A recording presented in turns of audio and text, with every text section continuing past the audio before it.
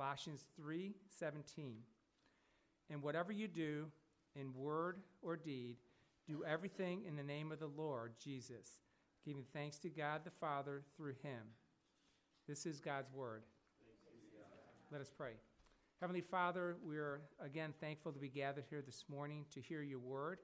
We pray as your servant Brian speaks your word, that your words will come through him. We pray that our hearts and our minds will be open to what you have to say to us today. And Lord, that we feel your presence with us. We thank all this and pray this all in Jesus' name. Amen. For reading our text for us, we're looking at our theme here for 2020, living in thankfulness to God. And so excited to get into this verse here. But before we do, I just wanted to say just a little bit about our men's discipleship study in James, and then wanted to show a little promo video for us this morning. I know Brady said a little bit about it, but I want to give a little more detail to that. So it's a study by Matt Chandler and his church in the book of James. We're going to be digging into that. We're going to see how life works, faith and works together, seek to bring true life to us, how God calls us to himself through salvation, but in turn, calling us to himself, he becomes our God. We become his people. And there's a way of life that his people are meant to live. And James helps us to understand that so well. But there's something unique about this study, is that this study is actually done by both men in our men's discipleship. And then next week, when we have women's discipleship, the women are going to be doing the same study. And so it's a great opportunity for both men and women in our church to be studying together. So as you consider like spouses or parents and their children coming to that, teens specifically, coming to that, and being able to study it throughout the week. In the book, there's personal devotions that you can work through. There's family devotions as well. So if you get the workbook, you'll have the book for the study, but then you'll also have extra stuff to do as a family, together with others, and even personal study to help you to grow. So this is an exciting opportunity. Hope you'll take advantage of it. So it's kicking off tonight with the men. So all the men, teenagers on up, are invited to come to that. So with that, Ken, can you show us the video? Faith works. This is the message of James, that we, in our own ability, cannot stand in the face of adversity. We could never find the strength to trust without faith. Because we don't have the capability to see above the trials that we meet, to keep our eyes focused on the King while counting the situation we are currently experiencing as joy. Faith works. This is the essence of James, that faith apart from works can never be sustained, that in every day and in every way we should see this truth proclaimed, because it's faith that makes us doers of the word, not just hearers. It's faith that leads us to true religion, not its empty substitute. And it's faith that's causing us to preach the good news to every tribe, tongue, and nation with every breath that we breathe. This is the message of James. Faith works. I'm Pastor Matt Chandler from the Village Church in Dallas, Texas, and I want to invite you into a 13-week study on the book of James. By the grace of God and through the Holy Spirit of God, James will help reorient our hearts, help reestablish that connection between head and heart, and calm the seas of our spirit. Join me 13 weeks in the book of James.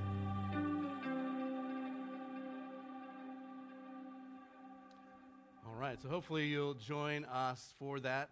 Obviously, Matt Chandler is inviting you to join him. He'll be on the video, so you'll have to interact with us. But we want you to join us as well. So, and then we love it if you bring snacks too. We think you're amazing when you bring snacks. So we'll think you're pretty good if you come without them, but amazing if you bring snacks too. So, all right, so hopefully you'll join us for that this evening. Today we are starting our study here in Colossians. Over the next few weeks, we'll take a break from that to do our vision series. So we'll talk through gathering for the gospel, growing in the gospel, giving out the gospel, and how that should impact us. But we're going to be using our theme to help us understand that. So as we talk about gathering for the gospel, we're going to look at how thankful we should be for justification, that we have been made right with God and therefore a part of his family. We can gather because of what Jesus has done. And then as we look at growing in the gospel, we're going to look at thankfulness for our sanctification, that there is a work that God has begun in us that he will complete. So Paul writes in Philippians 1:6. And so we're looking forward to that completion. But in that, we have to realize he is working in us now. That this growth in the gospel is possible because of what Jesus done, and now we can be growing in our sanctification. And then giving out the gospel, thankful for conversion. That the truth of Scripture is that God is calling a people to himself. His sheep know his voice and they come. People are going to be converted through the preaching of the gospel. And that is exciting and should cause us to be motivated to give out the gospel. All of this being done so that our God receives the glory. So that's over the next couple weeks. And then following that, we'll be jumping back into the book of Colossians. But I wanted to kind of here at the beginning of the year to kind of lay out this theme of thankfulness.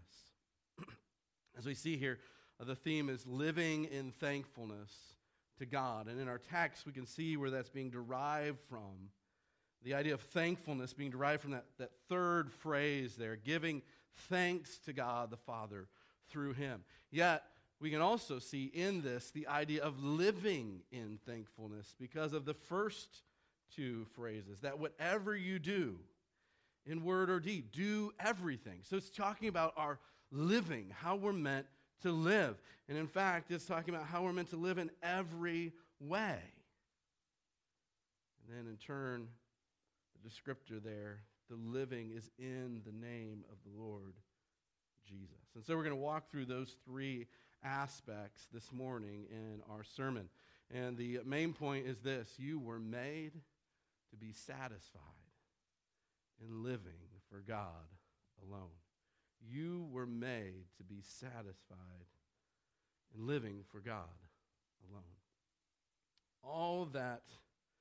All that happened in creation was so that we might fulfill our purpose, the chief end of man, to find our satisfaction ultimately and fully in God.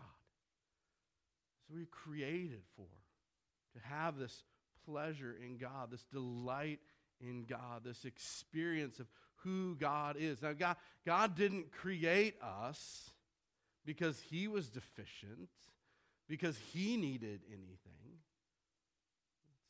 It's not why God created. God is completely self-sufficient and self-satisfied and pleased in and of himself.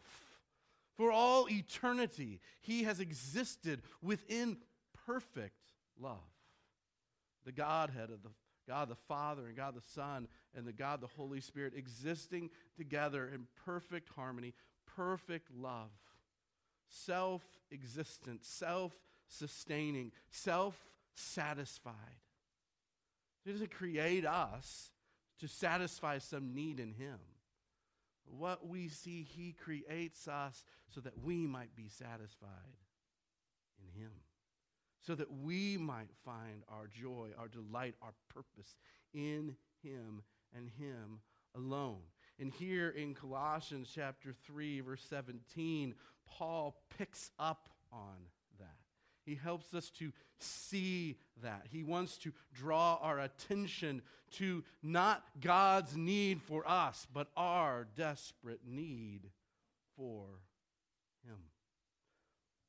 And in seeing our desperate need for him, it affects every aspect, every way that we live.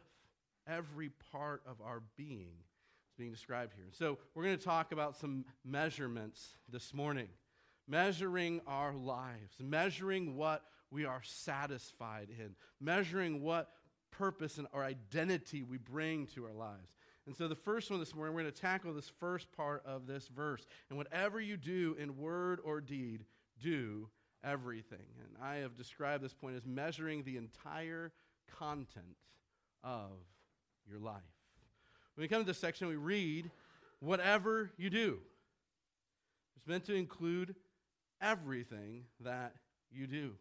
Not just parts of what you do, not just pieces of what you do, but the entirety of what you do. In fact, he goes on to describe it as word or deed. But I don't want us to get too caught up in those. This we should understand as a very Hebrew way of describing, in one sense, everything that exists in our lives. They give two descriptors that are somewhat distinct, meant to cover all things that exist in between them. So when you go to a similar passage like 1 Corinthians chapter 10, and I believe it's verse 31, and you read, whether you eat or drink or whatever you do, the point of Paul there is not to confine them to just what they eat or drink. He's using eat or drink to describe the entirety of their life. And that's a Hebrew way of talking. They tend to give two descriptors that kind of, some degree, relate to each other and yet are distinct to describe the entirety of their life. And that, in fact, that's what he goes on to do. So whatever you do. So in 1 Corinthians, he writes, whether you eat or drink or whatever you do. That's my point. Everything includes all of it. Same thing here. Whatever you do, in word or deed, do everything. That's how we're meant to understand this kind of phraseology. It's meant to include the entirety of our life. In fact, as we see here right before this, he's talking about corporate worship. Let the word of God dwell in you richly, teaching and admonishing one another in all wisdom, singing psalms, hymns, and spiritual songs with thankfulness in your hearts to the Lord. Hopefully that's what we're doing today. But when we come to verse 17, what do we see? We see here there's no distinction that Paul ultimately makes between formal worship and daily living. Everything that you do is meant to be described by this. Every aspect. Does it include our formal worship? Does it include the Word of God dwelling us richly as we read it together, as now we look into it through the preaching of the Word? Is it about our singing psalms and hymns and spiritual songs, lifting up our voices in thankfulness to God for what He has done? I mean, just think about the songs that we sang. What are they describing? They're describing what our God has done. What we benefit from. And our heart of thankfulness is meant to go up to Him as we sing. Yeah, that's part of this everything. Word and deed, everything you do. So every word you speak right now, every deed you do right now is meant to be understood in verse 17. But it's not just what we do in here. It's what we do everywhere. It's every aspect of what we do is meant to be seen in verse 17. So there's no distinction here between the formal worship we have and our daily living. So if you act one way here, and then when you walk out the doors, you act completely differently, you're not living the way verse 17 describes. Verse 17 is meant to encompass the entirety of our life. Every bit of it. Now, when was the last time you thought through the entirety of your life? Not just part of it. We're tempted often to partition our life. And so when we want to talk spiritually, we think about when we're at church and when we attend and what Bible study we're studying. And so in doing that, we think about God and what we're doing for God, how we're serving God, or even how we're delighting in Him, how we're enjoying Him. But then when we're not thinking about God, maybe we're thinking about something else. Maybe we're thinking about finances. We kind of set God to the side. His partition's over there. It's the religious stuff I do. It's not the financial stuff I do. So I got to work to make this much money so I can pay these bills. And, how am I going to, I got some debts. Maybe I need to get out of that debt. What do I need to do here? And kind of God's over in some other category. we tend to partition our lives out. And so we often just think of our lives in certain categories. But what 17 here is trying to say is you should be considering the entirety of your life right now. And, that may sound overwhelming. I mean, part of the reason we partition them out is because it can be overwhelming to think about all the things we do in our lives. And yet, even with all its overwhelmingness, it should be something that we do. In fact, what we can often find is that part of partitioning our life out is so that we don't have to think about certain things that we do. We don't have to consider how these pieces affect other people, other things, or even our relationship with God. Our sinfulness is so tricky sometimes that when we can partition it all out, there's places for our sin to hide. And we can kind of dismiss it.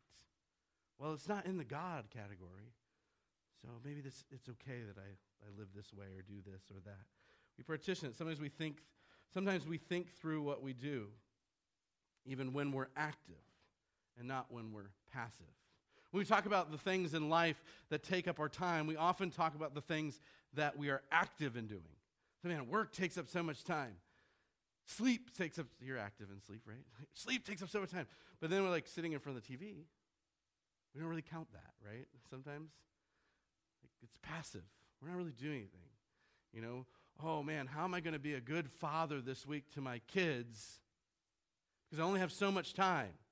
Because I'm at work and they're at school, and then, when we get home, there's only so much time. And yet, you're not calculating the time you spend just sitting there on your laptop or sitting there playing a game or without them, all by yourself. That's for us gamers out there, yeah. Or the time you spend in front of the TV or whatever it is. Like, we sometimes don't calculate the passive time, but yet that is time. Like, the fact is we all have the same amount of time every day. And we're giving that time to something. So even if it's passive time, it's still time being spent, time being used. It has to be calculated, it has to be valued, it has to be viewed. And I'm not asking really why you would give your time to something yet. That'll come in a minute. But just what you're giving your time to. So what do you do in your daily life?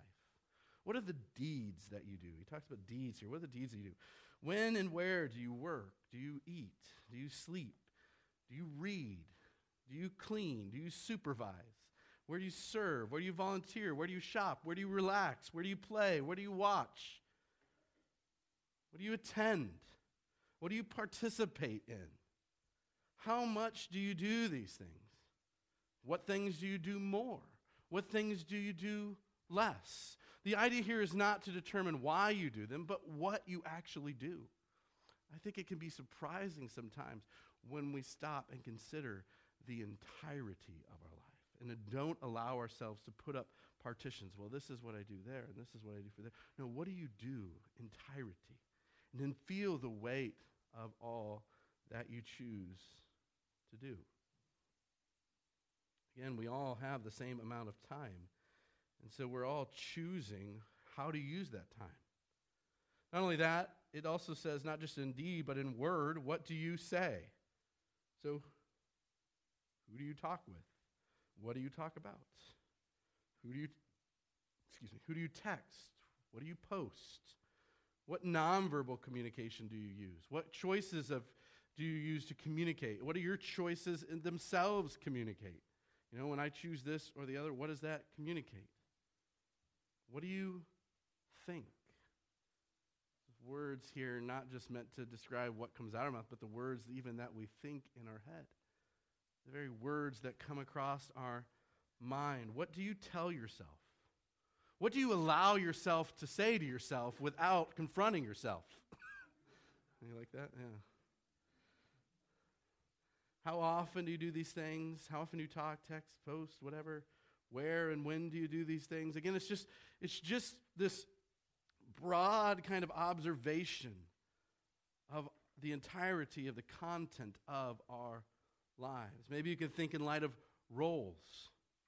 The roles that you play and what you do in each of those. I am a Christian, first and foremost. So How does that affect my daily life? I'm a member of this church. I'm a husband. I'm a father. I'm a son. I'm an uncle. I'm a pastor. I'm a neighbor. I'm a citizen. I'm a resident of the world, human being. How does this all affect my time? How does it affect the content of my life, the choices of what I allow to take up the time in my life? And all of these roles give me some purpose. They tend to influence the words and deeds of my life. What I choose to allow to be a part of my life tends to relate to one of these roles. And what's the point of all this? Well, it's that we can easily miss or dismiss what we are actually doing, both good and bad. We can easily miss what we're doing. We're just not really aware of the amount of time we give to something. I grew up a big video gamer, all right? So I often heard from my parents, "You're spending too much time on that." I say, so I don't play much video games anymore, but occasionally I will. And when I get down there and play, sometimes I just lose track of time entirely, and it's like 3 or 4 hours later, and my family's like, "Hey, are you still there?" Yeah, you lose track of time, right? It can happen. We can miss what we give ourselves to. But also, because of our sinfulness, we can sometimes dismiss what we give ourselves to. We don't really come to grips. We almost live in this form of denial of what we actually are living our lives for and to. And so everyone has the same amount of time, and everyone fills it. You realize that? You don't have any leftover time. You don't have any time sitting leftover on the shelf back home. I haven't used that time yet. I'm going to use that soon. It's coming. Expiration date. It's coming. I need to use it. No, there's no leftover. We all fill it every day. We fill our time. So what are you filling your time with? How do you fill it? That's really what I'm confronted with in the first part of this verse. Everything I do is meant to be a certain way. But what is it that I do? That's the first part. But the second part, measuring the identity of your life. Here's where we begin to get to the why question.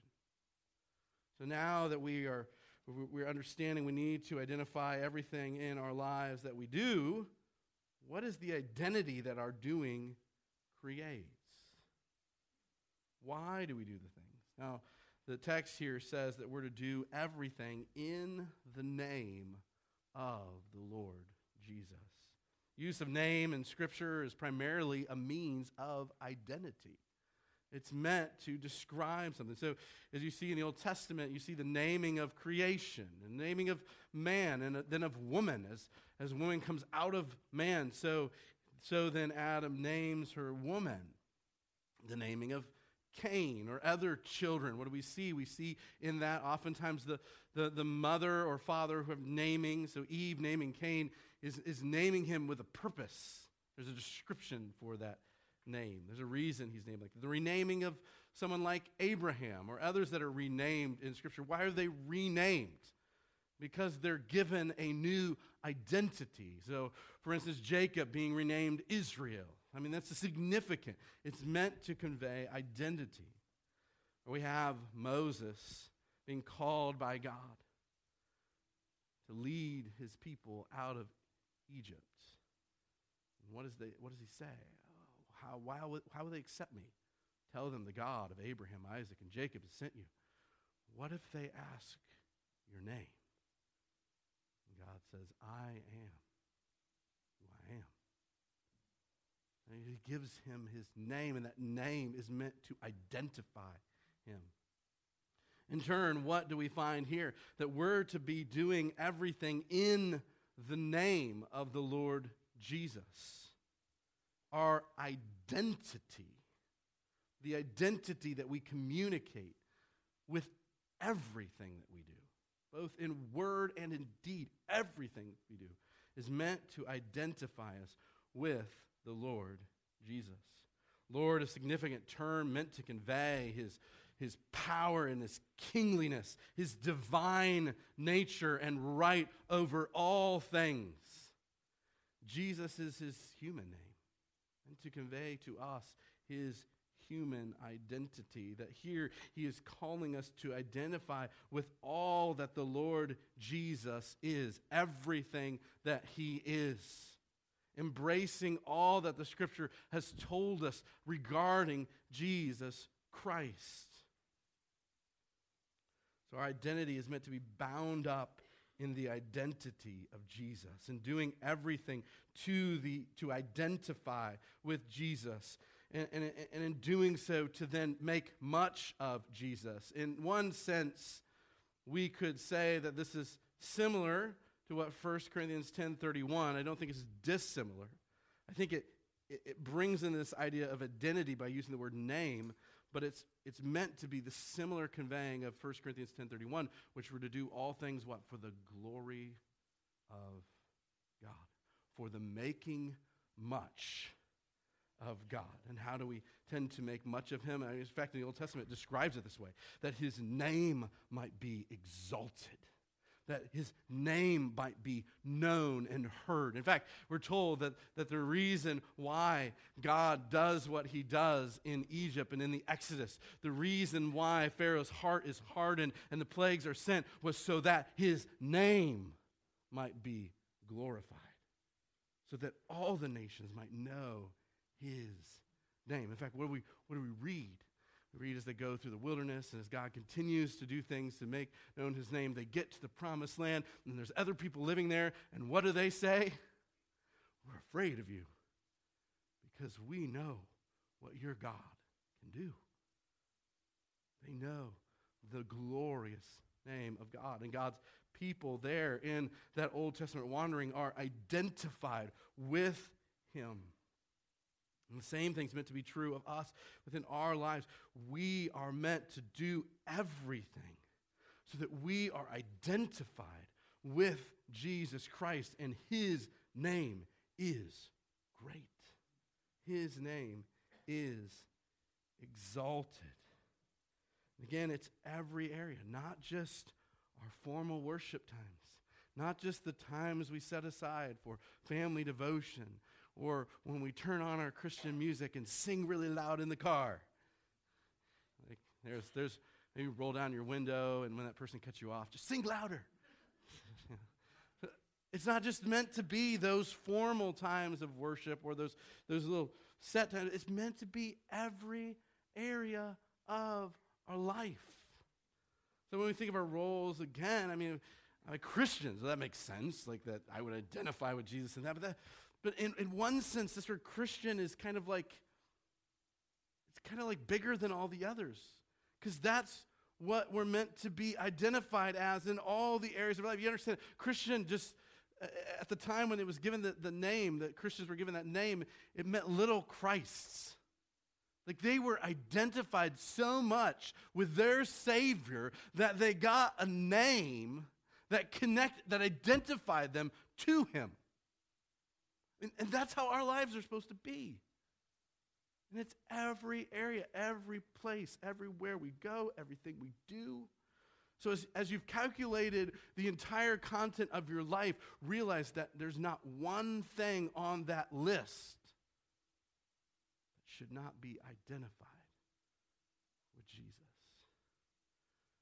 So when you're thinking of the finances of your life and how many hours you need to work and to pay all these bills, to do this, that, realize that according to Colossians 3:17, all that is meant to be connected to your identity with Jesus Christ. Every area. Now, they're not all connected in exactly the same way. There's no strict formula we can just plug in. So, you know what? Every area of my life is going to be identified with Jesus, so, I'll just sing about Jesus, everything I do. I'm here shopping. Jesus is the greatest. It's not going to be, you're not going to be able to take a formula like that and apply it to every area. It's going to be different in every area. But as Christians, we should understand that the definer of our entire existence now, of our complete identity, is Jesus Christ. And therefore, everything, even our shopping, should be connected in some way with him. Maybe it's that you use your shopping to care for the people God's placed for you in a way that would affirm God's goodness to them. Maybe you look at your shopping as the opportunity to meet people in the aisle and share with them a little bit about your Savior, Jesus Christ. I don't know specifically, and I can't speak to every area from here.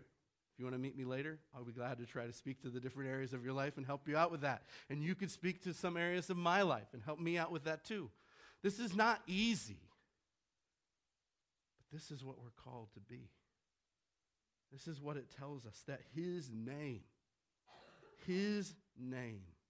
is meant to be identified in every aspect of our life.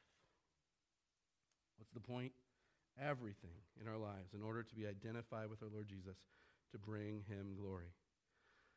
And that's where we have to ask, is this why you do what you do? We fill our life. We choose what to fill our time with. Is this why you do what you do? To be identified with Jesus Christ. What does that mean? It means there might be some things in our life that we say, I don't need to do that anymore. We only have so much time. We're not going to be able to do everything. What should be the determiner of what stays in and what stays out? What I like, what I enjoy, what makes me feel good, what makes me happy? Or what identifies me with Jesus? That is what is meant to determine what stays in and what stays out. Now, other things stay in, but they need to be reshaped, remolded. There's areas in my life that should be identifying me with Jesus, but maybe I'm afraid to identify with Jesus when I'm there. When I'm doing these things, when I'm at work or when I'm out with somebody, I may be fearful of identifying with Jesus. I just need to identify with Jesus. They need to be reshaped, remolded. Maybe it's fun things you do with your family, but you don't really bring God into it all. Why not? He created everything. Shouldn't be too hard to bring God into it and to demonstrate how glorious and marvelous and wonderful he is. And so they need to be reshaped, remolded, so that we are identifying with Jesus in them. And then thirdly, third statement, giving thanks to God the Father through him. And that here is measuring the satisfaction of your life. We can say the proper satisfaction. Here, this idea of giving thanks. I think we'll have to start by kind of saying it's not in the sense of, your parents teaching you to say thank you. All right? It's not necessarily in that sense. Like, it is in the sense that it should be the expression that you have for God for this kind of life. But it's not in the sense of like the begrudging thank you. Like the year that I got no more toys for Christmas and just clothes, I wasn't ready for that. And I said thank you, but I didn't really mean thank you, right? I mean, haven't we said those things before? Something happens and like someone gives you something and you're like, what is that? Or they give you a sweater that they are wearing and you're like, it's ugly. But you can't say that because they're wearing one that's similar to it. So what do you have to say? You have to say, well, thank you, right? There's a little bit of begrudgingness in that, like a little bit of this, like I'm not really, that thing. That's not the kind of thankfulness here. The kind of thankfulness here is a heartfelt expression of satisfaction in what has been given to us by God. We are meant to be satisfied that our life now can be identified with Jesus. Every aspect. Because in our sinfulness, we have fallen from grace. We fall short of God's glory. Our identity is not with Jesus, but with Satan and the sinful world and our sinful nature that is all going to be cast into the pits of hell for eternity. Our only relationship with our God is as the one under his divine judgment and wrath. We have no ability to find our pleasure and satisfaction in him, no ability to live for his purposes and fulfill why we were made. We are lost. I think that's why he says that we're meant to give thanks to God the Father through him, through Jesus. Because it is only through Jesus that we are saved, that we are given what we don't deserve, that mercy and grace have been poured out on us in abundance beyond what we can comprehend. As much as we want to exalt and value Jesus, realize this: we don't know how glorious and wonderful he is.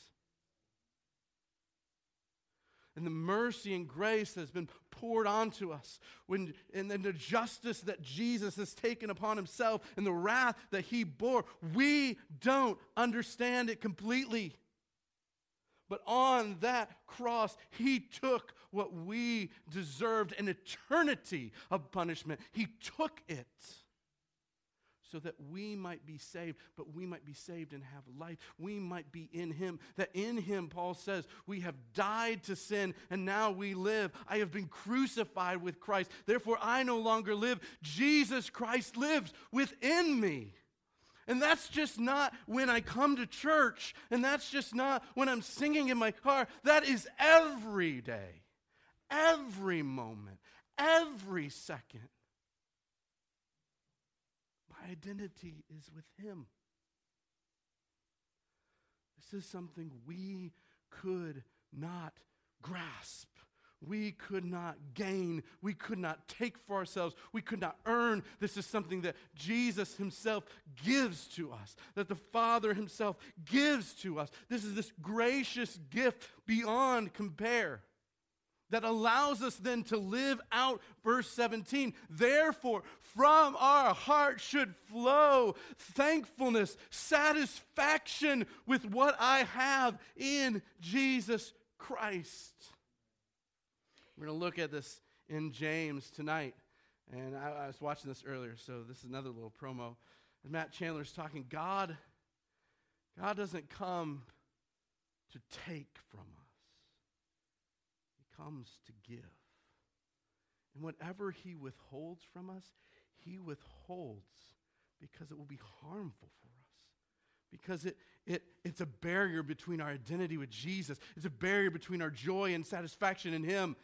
And what he gives so that we might better identify with Jesus, so we might find our satisfaction in him. And so when we think about that with the entirety of our lives, what does that mean? To identify with Jesus sometimes is going to be the most joyous experience we ever have. And sometimes it's going to be the hardest experience and choice we ever make. But in each of those, our response should be to give thanks.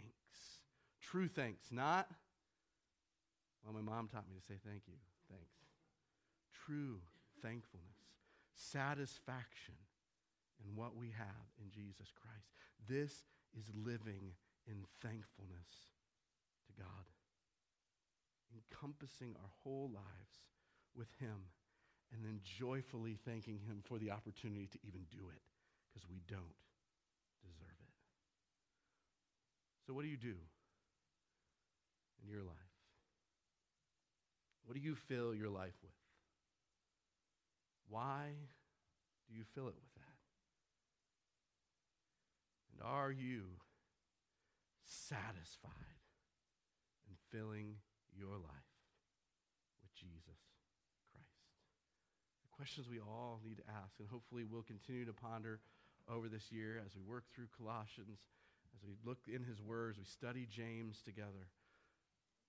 We ask these tough questions, and hopefully, by God's grace, we'll see in our lives more and more identification with Jesus and more joyful, satisfied expressions of thankfulness to our God for the opportunity to do that very thing. Let's pray. Father, we thank you so much for your truth. Lord, we ask this morning that you would continue to show your grace to us that comes through your Son, Jesus Christ. Lord, and if there is anyone here who have not trusted him, who have not looked upon him as Savior and Lord, the taker of their sins, the bearer of your wrath, they haven't identified with him in faith, believing that he alone could save them, that they would come today. And if they come, if they would repent, if they would trust in him, that your promises are true, that they would find redemption of sin, forgiveness from sin, or that they would be taken from the kingdom of darkness into the kingdom of your Son. Oh, Lord, how glorious. Lord, may anyone here who struggles with that come speak to us, Lord. Lord, we ask as well for those of us who have trusted in him, Lord, please allow us now as we close with a couple songs. Allow heartfelt thankfulness to be produced from us. Lord, may we be satisfied in Jesus alone. In his name we pray.